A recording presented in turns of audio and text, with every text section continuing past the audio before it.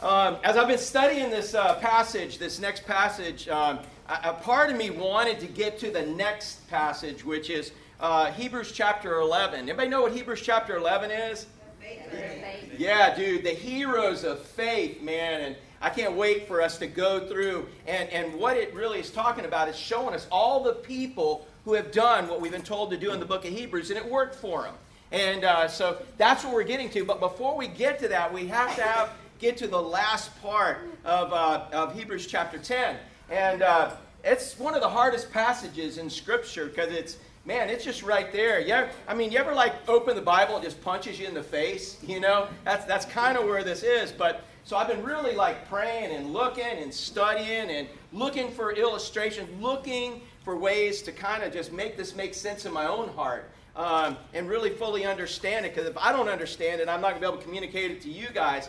And so last night, it all started on the boat with Mike and Carla the other day. I think we were on the boat with their two friends. It was Thursday, and I don't know if y'all were at the beach Thursday. Gary, you weren't fishing Thursday, probably not, because there was a nice swell out there. And in fact, we've been in the back country. We've been exploring on the boat. And I said, man, let's go out and let's look at the inlet. So we mosey out the inlet, and I'm feeling a little swell in the inlet. And I'm like, oh, it doesn't look rough out there at all. And we got out, and all of a sudden, we were like facing some nice, as we get out the inlet, nice gentle waves, probably as high as these walls. And we're kind of going up, and I'm like, dude, this is cool. And I didn't really think about them because, I thought they were thinking it was cool too, And we pass around, and I found out they had never surfed before. So that was kind of a new sight for Carla, at least, right? And we go around the jetty, and all of a sudden I see lots of surfers, and I see them drop in, and all of a sudden their head's gone. So I'm like, ooh, those are some unless they're squatting, those are head-high waves. And I look behind us, and it's kind of looking. How many of y'all seen the movie Perfect Storm?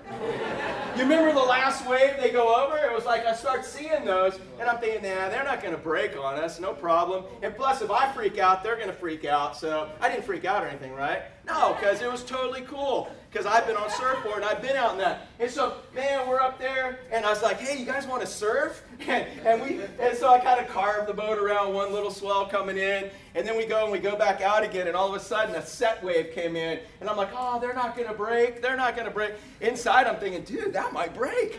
I was like, I didn't tell you guys that, but I was kind of... I was like, pretty sure it wasn't going to break, and it didn't break, but it got pretty vertical, and it was pretty cool, man. We're going up these walls and then coming back down, and then back going through the inlet back into the backcountry, or through the inlet going back in away from the ocean.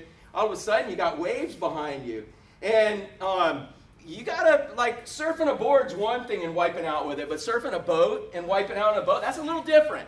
Your bottom turn's a little bit different, and, somebody's got to use reverse to kind of stay up there, but we were actually surf. I was asking Carl, I said, you ever surfed before? And he says, nope. I said, you just did now. And we were surfing some nice little waves all the way in, and then we went to that little backcountry. So I started thinking about that movie, Perfect Storm. And last night my wife said, yeah, Saturday, everybody must be out. That's a slow TV night. I don't know if she was saying because we're not out or anything. I think she wanted to stay on the couch and sleep. Was that right? Or watch the movie with your eyes closed. Kind of the way guys watch football sometime on Sunday afternoon, and you change the channel and they know it. But anyways, so I was like, hey, honey, can we watch The Perfect Storm? She says, if we have to. And I was like, so I put The Perfect Storm on, and man, I start watching. It's a very slow, boring movie. Oh, my goodness. When I first got the movie, I was thinking, that's a horrible movie. But movies have gotten so horrible, but now that's one of the best movies. And so I'm watching it. Finally caught up with me, got to the middle part. And I don't know if you kind of remember, and the details are a little sketchy here. I'm going to go with what I sort of remember from watching this. But if you remember, basically, there's a boat, the Andrea Gale. It's a sword fishing boat. It goes out. The dude's really got to catch some fish or he loses his job, loses the boat. They go out. And then there's another family that's out on probably a 40, 50-foot sailboat, and they're just kind of cruising from Cape Cod down to the Bermuda, nice family trip, dream trip. And while that's happening, the perfect storm brews. Dude, from what a geographically challenged Floridian would say is Nova Scotia, there's kind of like a low pressure system coming down off the northeast coast of the United States. And then coming up from the Carolinas is another low pressure. And because they're both spinning counterclockwise, when they kind of meet where these boats happen to be, everything just gets jacked up and churned up. 40, 50-foot seas. It's the perfect storm. And it's got hurricane force winds. It's just the nastiest thing you could imagine weather-wise being in the ocean. And that's where everything takes place. And so all of a sudden you start hearing on the radios, Mayday, Mayday, Mayday. And Terry, you ever like to hear that? You were in the Coast Guard, weren't you? Yeah. You ever? There too. Huh? Up there too. Yeah, up there too, right. So you heard Mayday and all that's for real. I'm glad I've never had to scream out Mayday because I can't scream that loud on my radio stuff. But man, Mayday. And all of a sudden, because these people are taking on water, they're sinking. And out of all of those people's mistakes, going out at the wrong time, being in the wrong place, the good old Coast Guard has to come to their rescue. Did you ever, Terry, honestly, when you guys had to go out, anybody else here in the Coast Guard? Or how about any of the military? Any of the military? Let's go ahead and raise your hand up high, man. I see it, Mike. Amen. Cool, man. I want to thank all of you guys, man, for taking care of us. Y'all give them a hand, for sure. And I don't want to know if you guys like the Coast Guard or the Army. I know y'all all have pride and fight and all that stuff. But in that, Kerry, you were in the Coast Guard, right? Yes. And then you became an ICE agent and all that, right? Border Patrol agent. And then now you sell giant scissors Yes. that cut cars in half. Okay, just so we got it all straight now. But in the Coast Guard, did you ever go out in the Coast Guard and you're like, those idiots, if they would... All the time. All the time. That's all you ever responded to was people doing stupid stuff, right? Yes. So, but you're putting your life on the line for people doing stupid stuff. Man, does that sound like anything like what Jesus did for us? Yeah, we're going to talk about that. So the Coast Guard's going out. Now they send 2 vessels. They send a boat, which is where they're ultimately going to rescue people, but they send a helicopter that can go faster. At least in the movies is how they did, right? If you want to know how it really is done, talk to Terry. But the helicopter found kind of the people, and actually the people were farther away, if you remember, than they could get. So now they had to send a plane out that was a fuel plane and had like a hose blowing in 100-mile-an-hour hurricane winds, and the helicopter pilot had to kind of connect with the hose. That was all a big scene. They finally connect. They get enough fuel where they can now go and rescue these people. Now, when they go to rescue these people, man, this is crazy, Terry. This is crazy because, dude, I'm just like, I would be sending a rope down. If you can catch the rope, hold on. And I'm gonna bring it. But these guys, dude, it's hurricane force winds, 40, 50-mile, foot waves. And what do? They jump in from a helicopter. I'm not even jumping in from a helicopter on glass, but dude, they're jumping in to go to rescue these people. And then they've got to swim over to where they're at. Then they drop down this crate that looks like probably the size of this table right here, maybe a little bigger. They drop it down in 100-mile-an-hour winds and 40, 50-foot seas. They're dropping down this thing, the swinging. Now, I don't know about you, but if I'm on a boat and I see this thing swinging, I'm kind of thinking, I want somebody to catch this for me. But yet, if you're sinking, man, you need to be rescued. And so this whole scene is just the epitome of danger. You're going down, you're going to get hurt, something's going to happen. If you make it out of this, it is a good thing. You were lucky, you were blessed, you were fortunate. And so as this is all going down, the rescue swimmers come on over, and I'll never forget this. The guy, this is one of the lines in here that made me think of Christ, because this is what he did in my life, Roger. He comes up and he grabs me and he said, Roger, my name's Eddie Frederick and I'm your rescue swimmer. It's pleased to meet you. And I'm pleased to meet you. Isn't that how Jesus came to you?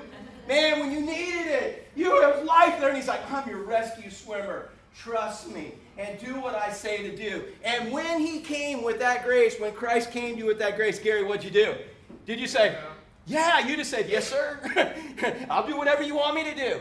Because that's where your life was at that point in salvation, man. I'm your rescue swimmer. Follow me, obey me, listen to me. Yes. You were not saying, no, I was hoping for somebody different. No, I'm going to wait for the next helicopter that you guys are going to send. I'm going to wait for the next boat. No, you saw this as your opportunity to be rescued, and you went for it. And so in this, man, they came down, and the rescue swimmer came to them and greeted them with love, and as much as they could. Now, that probably wasn't it.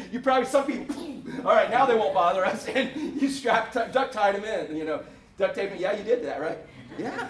Yes. Otherwise they're going to drown you trying to climb out. Yeah. So we're going to go with the movie because Jesus didn't punch you in the face and duct tape you to a thing. So. But we're going to go with the movie. So, man, here it is. And finally, they get the person in this little, this little tiny thing that you had to be a contortionist to get into. And now the helicopter's up there. How many of you would really like to be in 100-mile-an-hour winds, 40 to 50-foot seas, and being in this little crate by yourself, holding on for dear life, getting sucked up into the helicopter? How many of y'all would say, once you got in there, you're saying, it's good, I'm good, it's over? Do you think it's a bit of a challenge the rest of the way? Do you think once you're in that crate and now they've got to lift you up, there's a bit of a challenge still? Yeah, it's not over yet.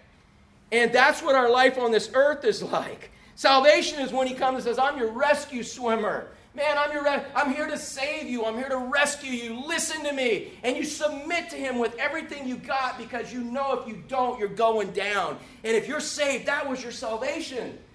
Now life is getting up, getting pulled up. And how many of y'all think that as soon as you see a wave way higher than you and you're in this thing, this crate, and it's coming, you might think about jumping out?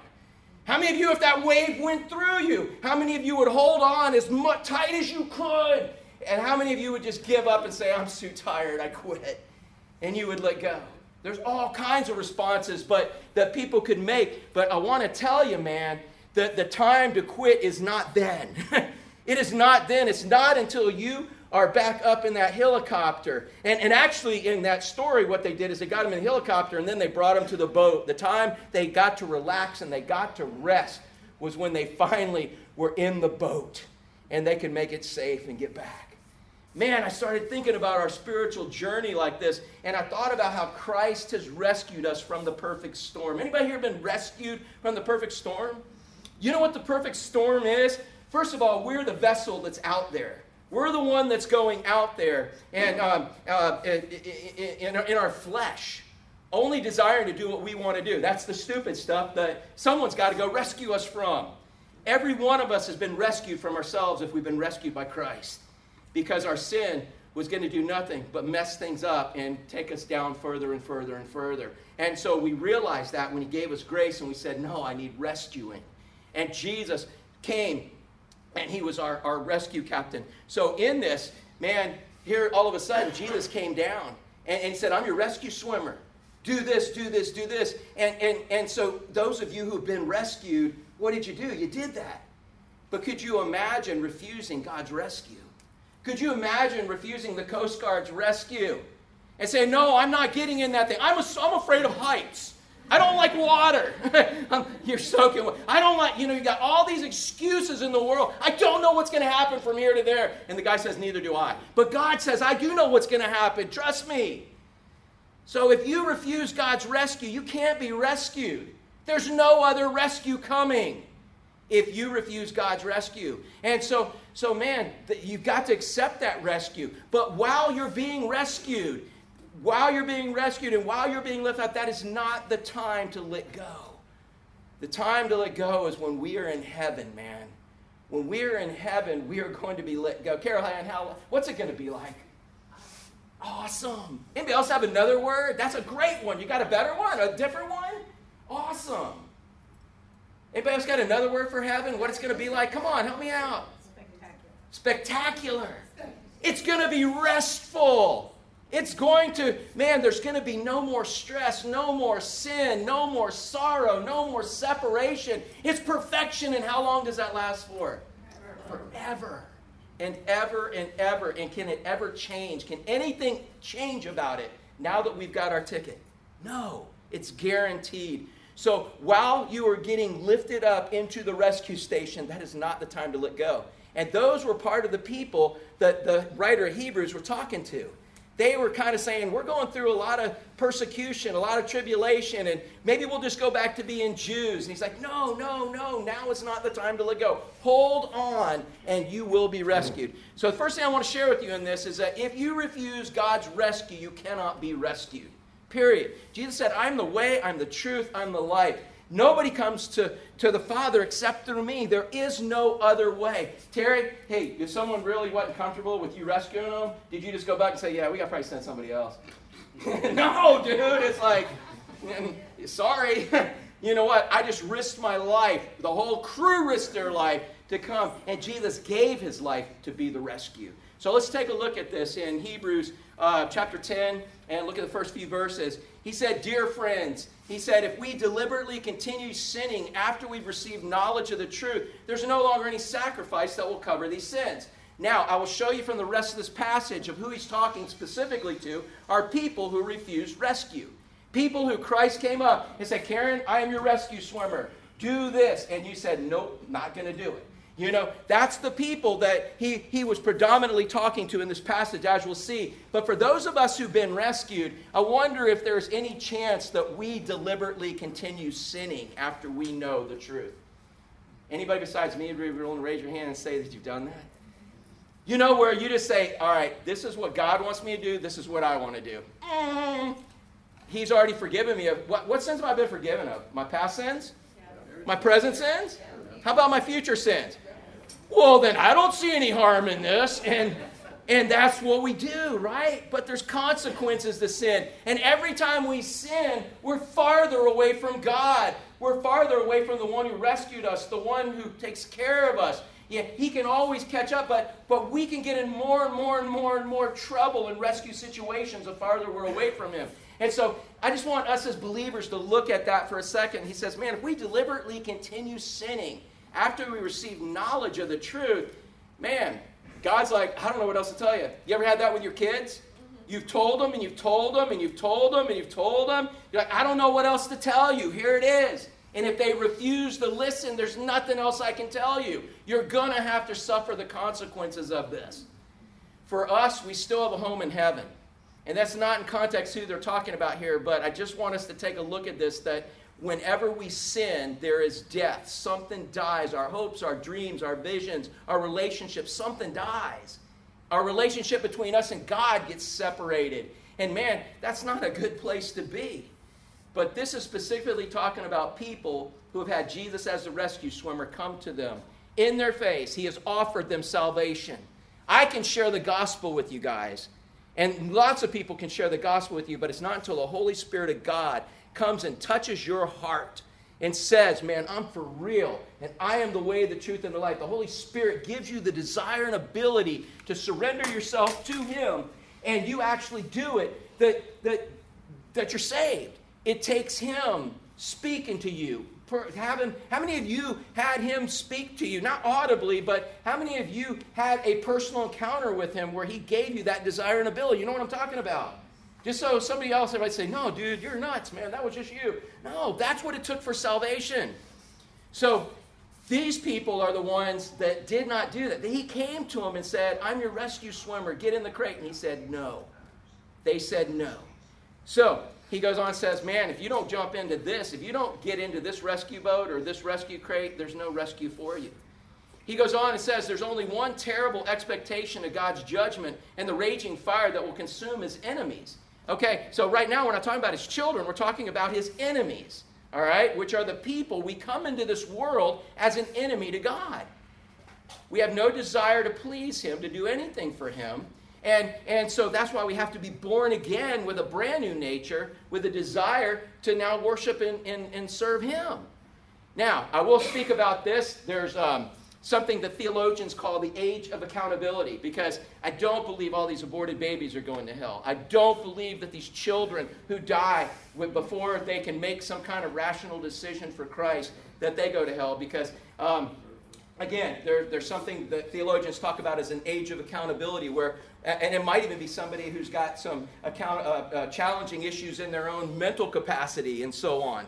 And so bottom line is that there's a time where you can now understand what is right and wrong. You can now understand God coming to you and not coming. David, in fact, when David, he had Bathsheba pregnant. You guys remember the story? And she was pregnant, and she had a baby, and the baby was like sick, and the baby was dying, and David was like pulling his hair out. He was like, he was like raging. And his people said, man, can you imagine what it's going to be like when this baby dies?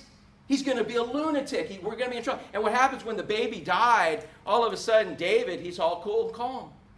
And they're like, what's up, Dave? And he said, well, I can't bring that baby back to me, but I can go where that baby's going. So based on that verse, predominantly, we believe that someone, before they have the ability to have the desire and ability for Jesus Christ, they are going to go to heaven if they die. And we can talk about this later, but again, that's not the people we're talking about here. Check this out. How many of y'all remember your children or even yourself when you had no problem? All right, we'll just go with your kids. Ashley, you remember taking baths like with Matthew and Emily? Yeah, when you were little? And you didn't have clothes on, right? You know, little kids, they take baths and they're all naked. Or dude, Terry, I can imagine when you were a little girl, you probably ran out in the yard naked, right? Well, he's not a good illustration. No, I'm just saying. No, but do you remember with children? You remember your children? There was a time you three didn't have a problem taking baths together, right? But now that stopped at some point, right? There was a time where you all of a sudden felt uncomfortable. It would make a very awkward Christmas picture if we took a picture of you three in the bathtub together, right? Because there comes a point, and I believe this is probably for me, where I see this age of accountability coming. You know how there's a time when a child now all of a sudden starts feeling like, whoa, I'm not supposed to go run outside naked. Or I'm not supposed to be naked with my brothers and sisters. There's uncomfortableness. Let me ask you a question. What happened when Adam and Eve, after they sinned, before they sinned, what were they wearing? Nothing. After they sinned, what were they wearing?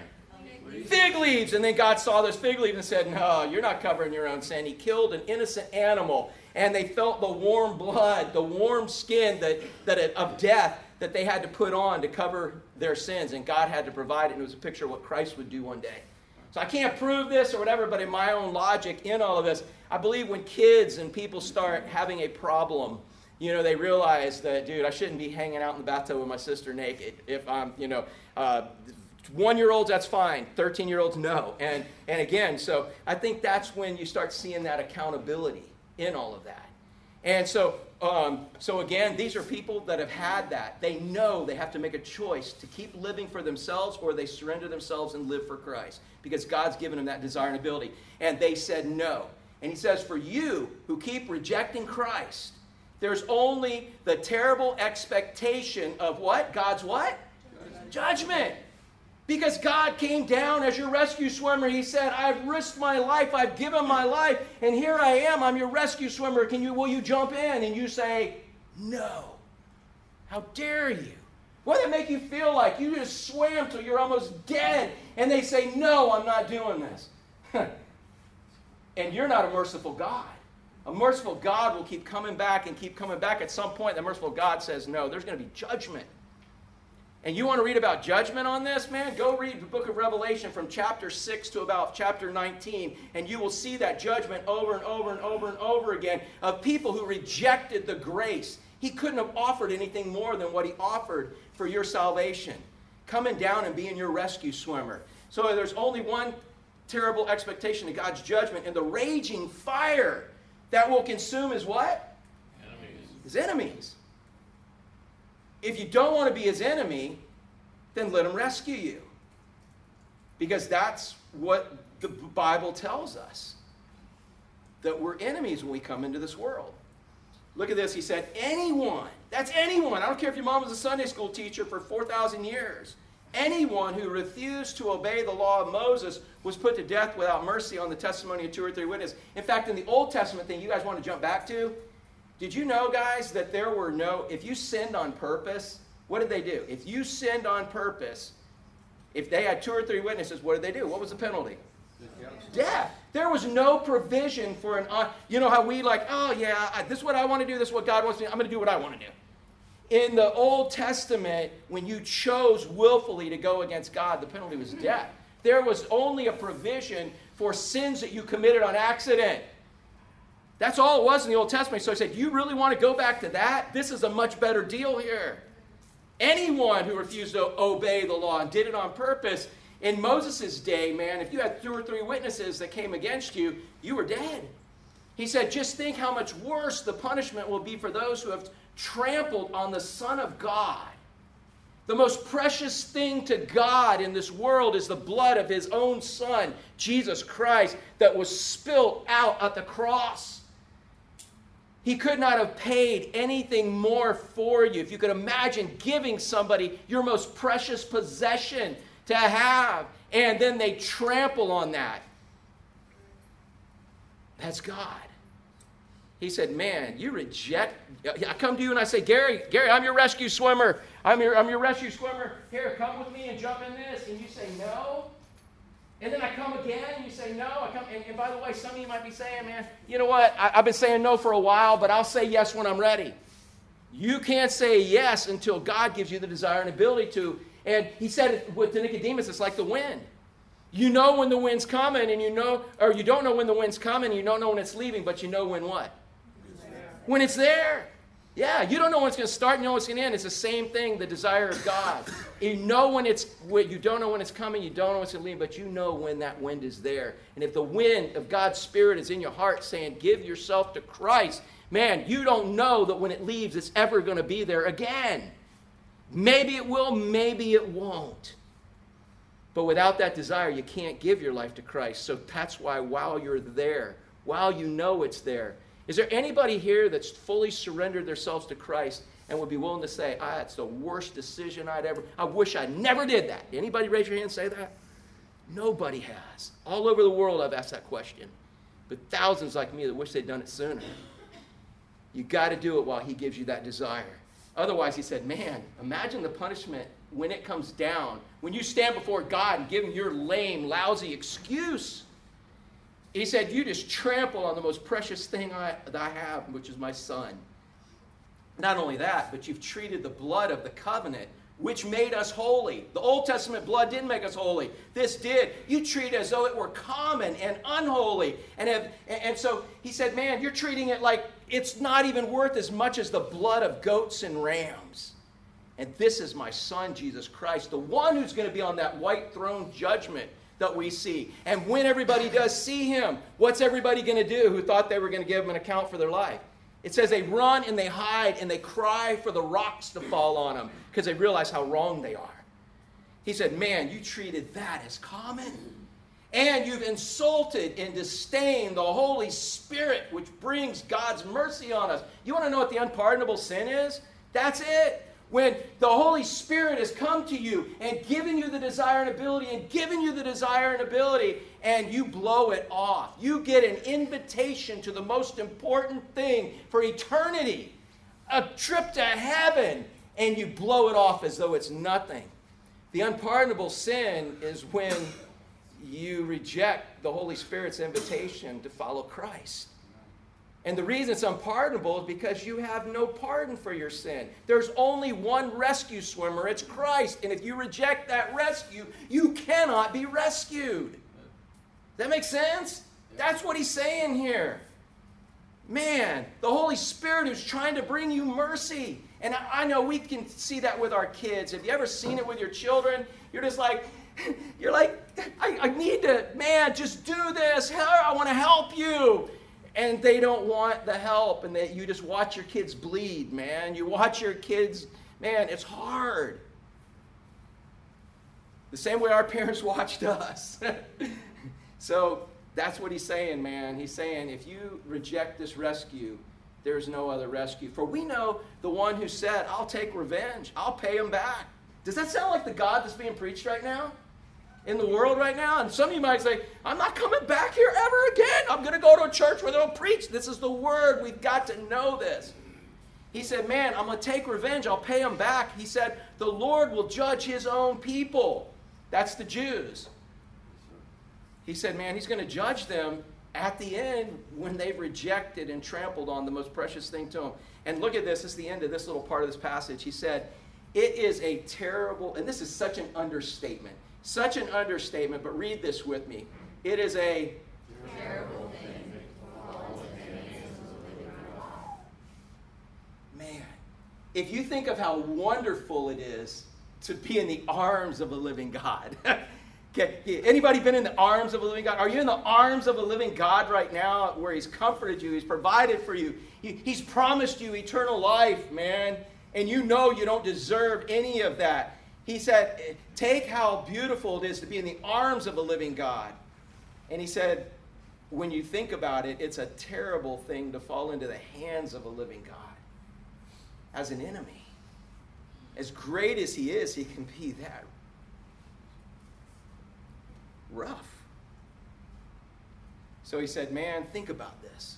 So I don't know your spirituality. I know most of you. Dude, I know things about most all of you. And I love you dearly. I know I could, man. I'm so glad you're on the front row today on the spit section, man. I ask questions, and I had one lady say, yeah, one thing I liked about your church was everybody asking questions. What's my name? What's my, I'm like, well, that's just who we are. I know you, Billy, dude, I know you, bro. I know you guys. I've been on the water with most of you guys out here. And I know what you've told me. I know what we've talked about. But I don't know your soul. I've known lots of people in my 20-something years of being a pastor who understood the gospel fully. They understood they were sinners. They understood there was no way to pay for their sin but by what Christ did on the cross. And they understood they had to surrender themselves to Him. But I know lots of people who knew and understood that, but never bowed the knee and surrendered their life to Christ. So I don't know where you're at. Some of you may be wondering about me some days. Dude, is he really saved? Did you hear what he said? Did you see what he did? I'm right there in the same boat with you, a different seat. But if today God has given you the desire and ability to surrender your life to Him, I'm not picking anybody out here. And if you feel like you're being singled out, it's the Holy Spirit of God. It's not me. I just ain't that good. I'm just saying it's the Holy Spirit of God. And if you really believe that you've refused His rescue and you need to surrender, that's the Holy Spirit giving you that desire and ability, and go for it. With everything you have, because that's your only rescue. You don't know that the opportunity is going to come again. You don't know He's going to send another rescue copter and another rescue swimmer. You just don't know. If you have that desire, go for it right now. And I don't know who you are. And I wouldn't doubt if it would be any of us. If God was putting that on my heart, I'd drop to my knees right now and I'd surrender. Because I don't know that I have the next breath that I have right now. And neither do you. And if we go into eternity without Christ, we go to hell. That's what the Bible teaches. So if you reject God's rescue, you will not be rescued. Because there's no other way. But how many of y'all have been rescued? And how many of y'all right now are like, yes? I saw Gary like, yes, I've been rescued. How many of y'all, man, you're stoked that you're rescued? Yes. Yay, God. Yay, God. Because you spent 67 years unrescued. You went into fires rescuing people. How many opportunities did you have to die, bro? Between the fires, the cocaine, the racing sailboats, all of that. How many, did you ever have any opportunities to die? Many. And He protected you, man. He saved you for the day when you could just have a relationship with Him. Is that yay, God? Yay, God. And some of you guys got stories just like all of that. Every one of y'all do. I'll guarantee it. So if you've been rescued, now is not the time to give up. The rescue swimmer comes up. He says, get in Christ, you get in. And all of a sudden, as it's going up, you see giant waves getting ready to come right through you. Hey, since you've been a believer, how many had some giant waves come right through you and swing you in places you didn't want to be? And you're looking at this thin little rope saying, it's not going to hold. And as you're going up, all of a sudden, man, the wind is swirling you around. And you're going, whoa, and you're, whoa. You know what I'm saying? How many of you have had times in your Christian life where that's what you felt like? It's been a season of tilt-a-whirl. You know what I'm saying? On steroids. But if you've been rescued, now is not the time to give up. Because what happens if you stop? If you're a believer, will you lose your salvation? No, you have eternal life. But if you follow away from God, the devil knows that he doesn't have you for eternity. So he will want to steal, kill, and destroy anything he can of yours right now, since he can't have you for eternity. That's what he wants to do. And the farther you're away from God, the more God's going to have to allow that to happen to bring you back to Him, because you just won't learn any other way. Again, like our kids, sometimes you tell them, you provide, and it's like the only way you're going to figure out you don't know everything is to go ahead and try it. And that's what happens with us as His child. So if you've been rescued, now is not the time to give up. I don't care how scary it looks halfway between here and the helicopter, man. Don't jump out. Because it's going to be way worse. You're just going to have to get rescued again. And they're going to be really mad, aren't they? Hey, what'd you jump out for? You know? And again, you don't have to get saved again, but the point is that there's nothing good going to come from giving up. But how many of y'all have had some good stuff happen by not giving up in those times? Now you know, dude, on that tilt-a-whirl, you're like, instead of going, ah, now you're like, you. The next time it happens, because it's exciting, you know? Like swimming with Terry and sharks, man. First time I'm 80 feet below, and I'm going under. I'm going do, like, okay, if I freak out, I'm going to get the bends. If I stay cool, we'll see what happens. But then the next time when we have bull sharks right there, I'm just like, all right, dude, this is cool. And I didn't even have a spear that time. First time, at least I had spear. Second time, I'm just like, all right, well, Terry will die too. We'll be buddies in heaven, no problem. No. But I'm just saying, the more you go through different stuff, and God rescues you, the more you see his grace in your life, the more you experience these things, the more awesome it kind of becomes if you see it from God's perspective. So look at this next part real super quick in here. He tells the people who've been rescued, and he's saying not to give up. He says, think back on those early days when you first learned about Christ. Hey, think back of those early days when you first learned about Christ. Just close your eyes. I'm not trying to be New Age or nothing, but just close your eyes and just kind of think back of when you got saved. What was it like? Anybody want to throw out a word, man? What was it like? What's that? Floating. Floating. All right, cool. Yeah, dude, because you had nothing weighing you down, right? Everything was taken care of. That's a great word, Laura. Anybody got another word for when you first got saved? Relieved. Relieved, yes. That's a great word, relieved. What else? Awakened. Thrilling. Absolutely. Seeing God work. Thrilling. Yeah, what else did I hear over here? Awakened. Awakened. Yeah. Not like in this kind of stupor trying to figure out what's going on, but now you're just like, all right, let's hit it. Any other words?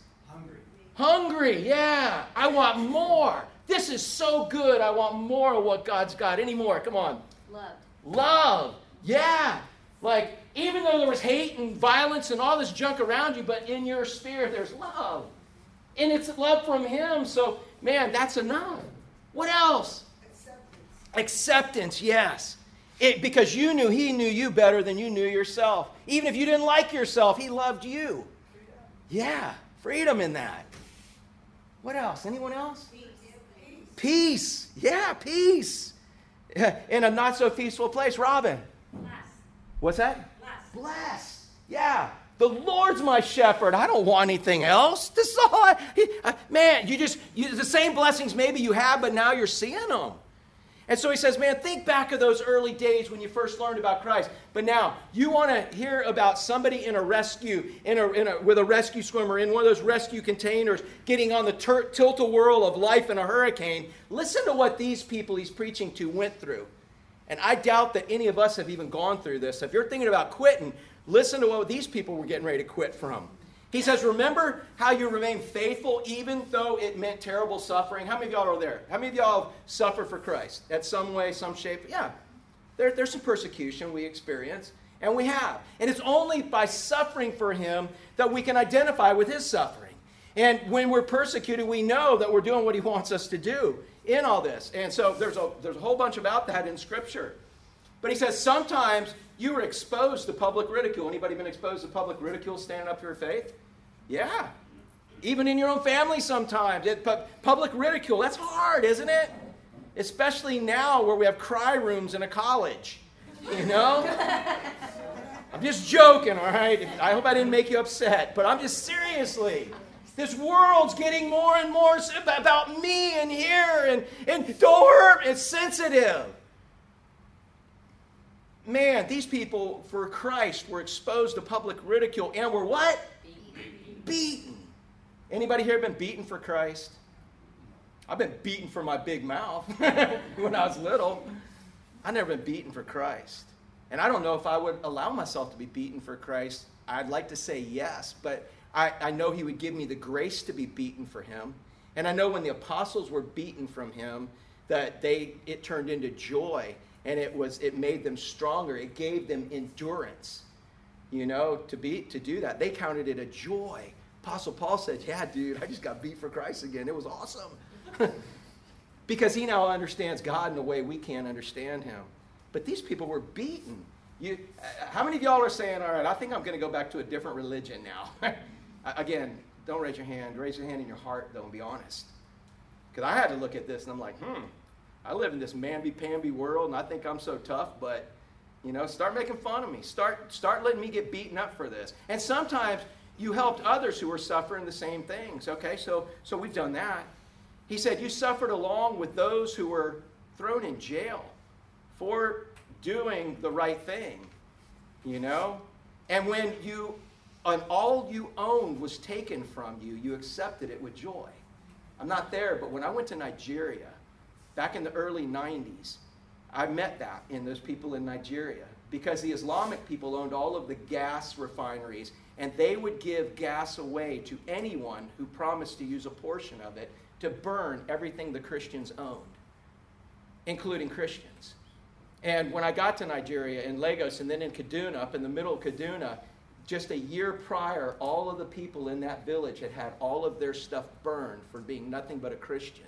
But yet they were willing to accept 3 white boys from Orlando and take us in and have revival services, knowing that when we left, they were going to be at risk again. But they were that hungry. They were that much in love. They were that much at peace. They were they didn't care, because if God be for us, who would be against us? What's the worst they can do is kill us, and then we're in heaven. So he said, man, you were with people who had everything taken from them and accepted it with joy. You knew there were better, and how could you do all of that? Look at this next part. You knew there were what? Better things. Where? Where? Read the next part. Waiting for you. Okay, so you knew there were better things than what you had, so that's why you didn't care about your stuff getting taken. And they were waiting for you, and when you get them, what does the last part say? That will, they're going to last, and nobody will burn those. Nobody will take those. I think we're a little desensitized in America. You know where some of the greatest revival is going on right now in the world? Among Islamic people in Islamic countries because of persecution from ISIS and stuff. There are people coming to Christ in droves through that. But I think the more we are in love with this world and in love with what we have and in love with the things of this earth more than with Christ, this is stuff that kind of makes us kind of drift off a bit. And that's what these guys were no wusses. They were not just like, I'm tired of being made fun of. Dude, they went through some stuff. And they wanted to get off. They said, I need a break from all of this. I need a break from this tough life I'm in right now. And he said, so look, if you've been rescued, now is not the time to jump out. The time to jump out is not from the time that you get in that little crate to the time you get in that helicopter. Time to not to jump out is not somewhere in between there. And that's where all of us are. Billy, it's not the time to jump out. Not that you're going to. I'm just telling you, it's not the time to jump out. It's the time. What do we do instead of jump out? Hold on tighter. Find more security in that. Make sure you got a good grip. Make sure if something happens, your leg ain't going to get broke. I'm just saying, check it out and get tighter and tighter. Get more and more comfortable in that, what's rescuing you. Instead of worrying about all the things around you. George Mueller used to say, master the heavenly uplook as opposed to the earthly outlook.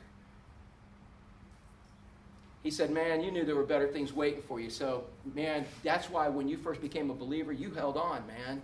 He said, so what I want you to do right now, he said, is I want you to hold on tight, enjoy the ride, because it's almost over. Is there anybody here that thinks they could enjoy a ride in 40 to 50 foot seas in a helicopter, by the way, that's actually probably, you think that's being affected by the wind?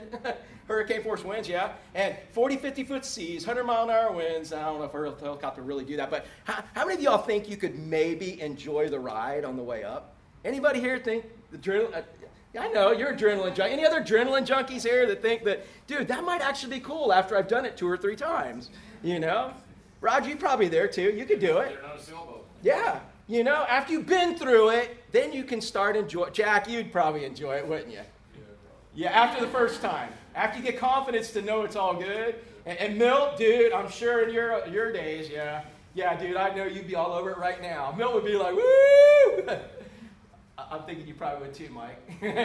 and Gary, yeah. Tom, you're there. I'm not leaving anybody out here, but seriously, man, he's saying we find it hard to believe that in that situation that we could enjoy the ride. But that's what he's calling us to do in our walk with Christ right now. Yeah, it's not the most pleasant thing sometimes. You know, once you've been rescued, like I said, the devil doesn't have you for eternity, and he knows that. So he wants to steal, kill, and destroy your life right now. But the tighter you are with Christ, the less he can do that. It's when you separate yourself from Christ that you've made the choice to allow that to happen.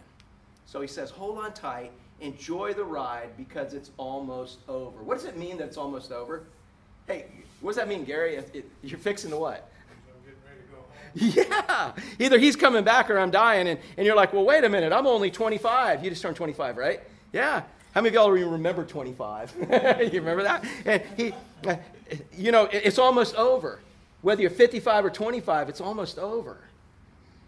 Relatively speaking to eternity. He said, so hold on tight, man.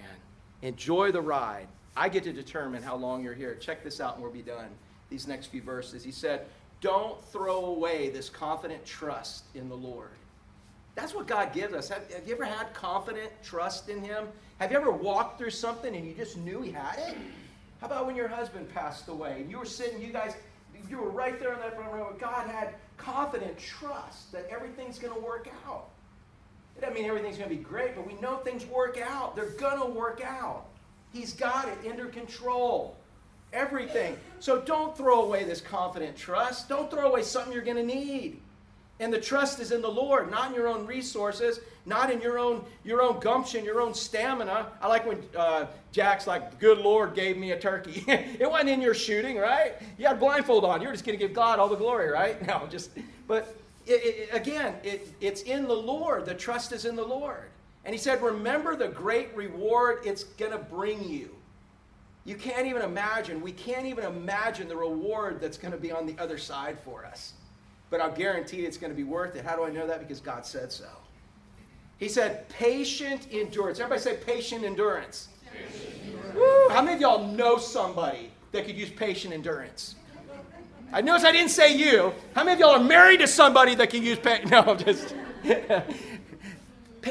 y'all have parents that could use patient endurance? No, I'm just saying, patient endurance, is that not a valuable thing? He said, patient endurance is what you need now. And you're like going to God, duh! He said, you need patient endurance so that you will continue to do God's will. You don't get that by jumping out. You don't get that by letting go. You get that by holding on. And all of a sudden, you realize you have patient endurance. It's like, all right, God gave me the ability to do this. He said, then you will receive what? What's the last words here? Then you'll receive what? All that he has promised. Yeah, you know what our promise is? Our problem is right now is we want it now, don't we? If you need patient endurance, are you going to have it all now? I want all that has been promised to me, but I want it now. And he said, no, you need patient endurance. You wait for it. It's going to be worth it. Don't sell yourself short, settling for anything less than God's best for your life. He said, man, you have that patient endurance that I'm going to give you. It's a fruit of the Spirit. He said, you'll receive all that God has promised.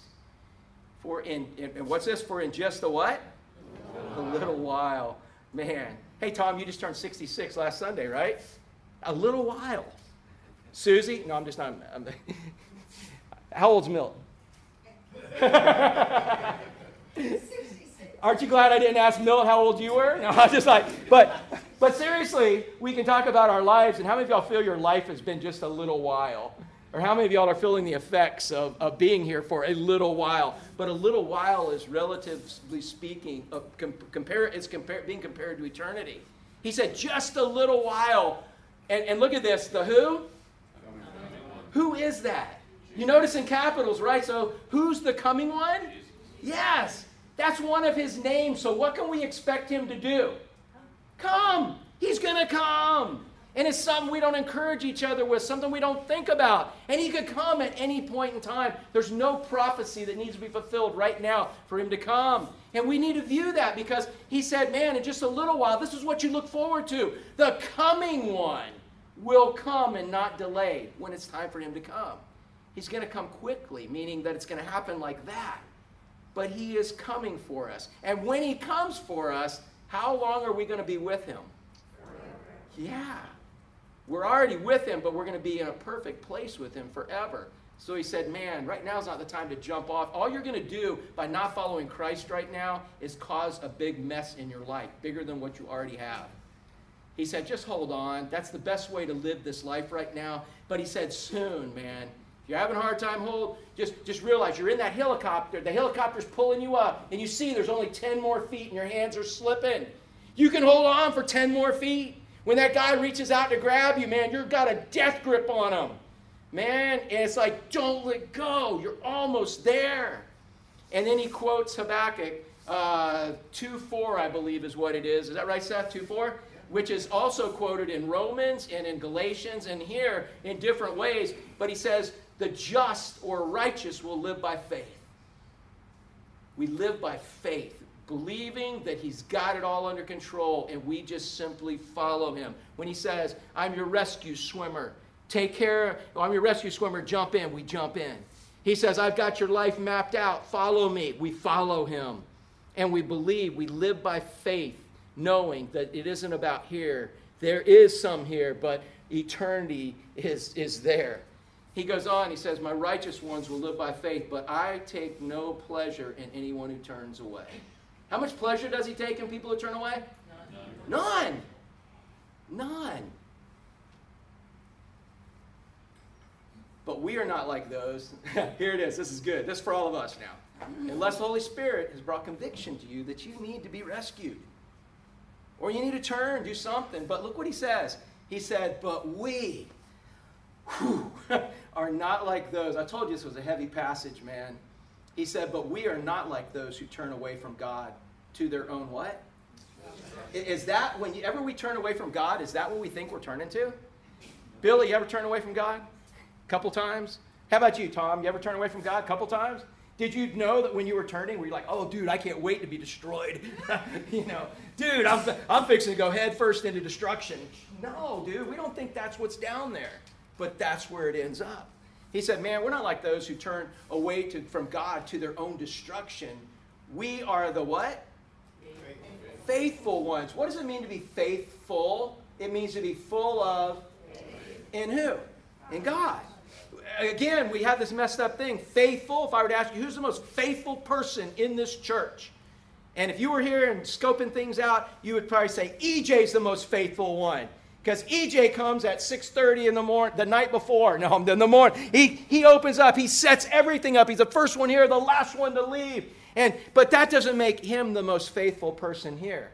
The most faithful person here is the one who's most full of faith. And then it translates into actions. So he truly might be, if he's doing this because he's full of faith. And I do know that EJ's doing this because he loves Jesus. You do love Jesus, right, EJ? Yes, sir. Okay. But you see how we've messed up what faithful is? We think faithful is a bunch of actions. Coming to church every Sunday, coming to every Bible study, doing this, dotting our I's, crossing our T's, jots and tittles for you, no Hebrew. But what it's about is just being full of faith in Christ. And he says, do this and you do it. Don't do this and you don't do it. You just walk with him. That's faithful, full of faith. He said, we're the faithful ones whose souls will be what?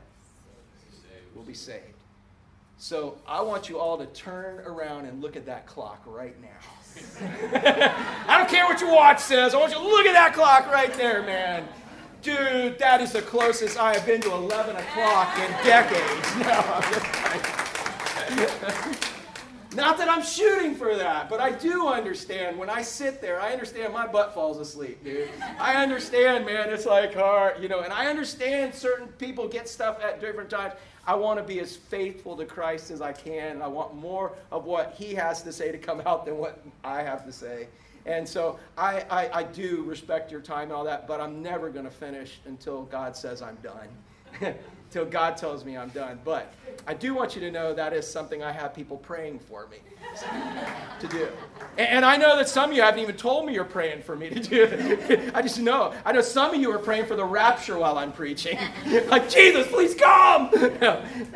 But in this, man, look at this. He says our home Yeah, read this last one with me and we're done. I promise there's nothing after this except singing. That's not one of those preacher tricks. And in conclusion, we have 20 more minutes.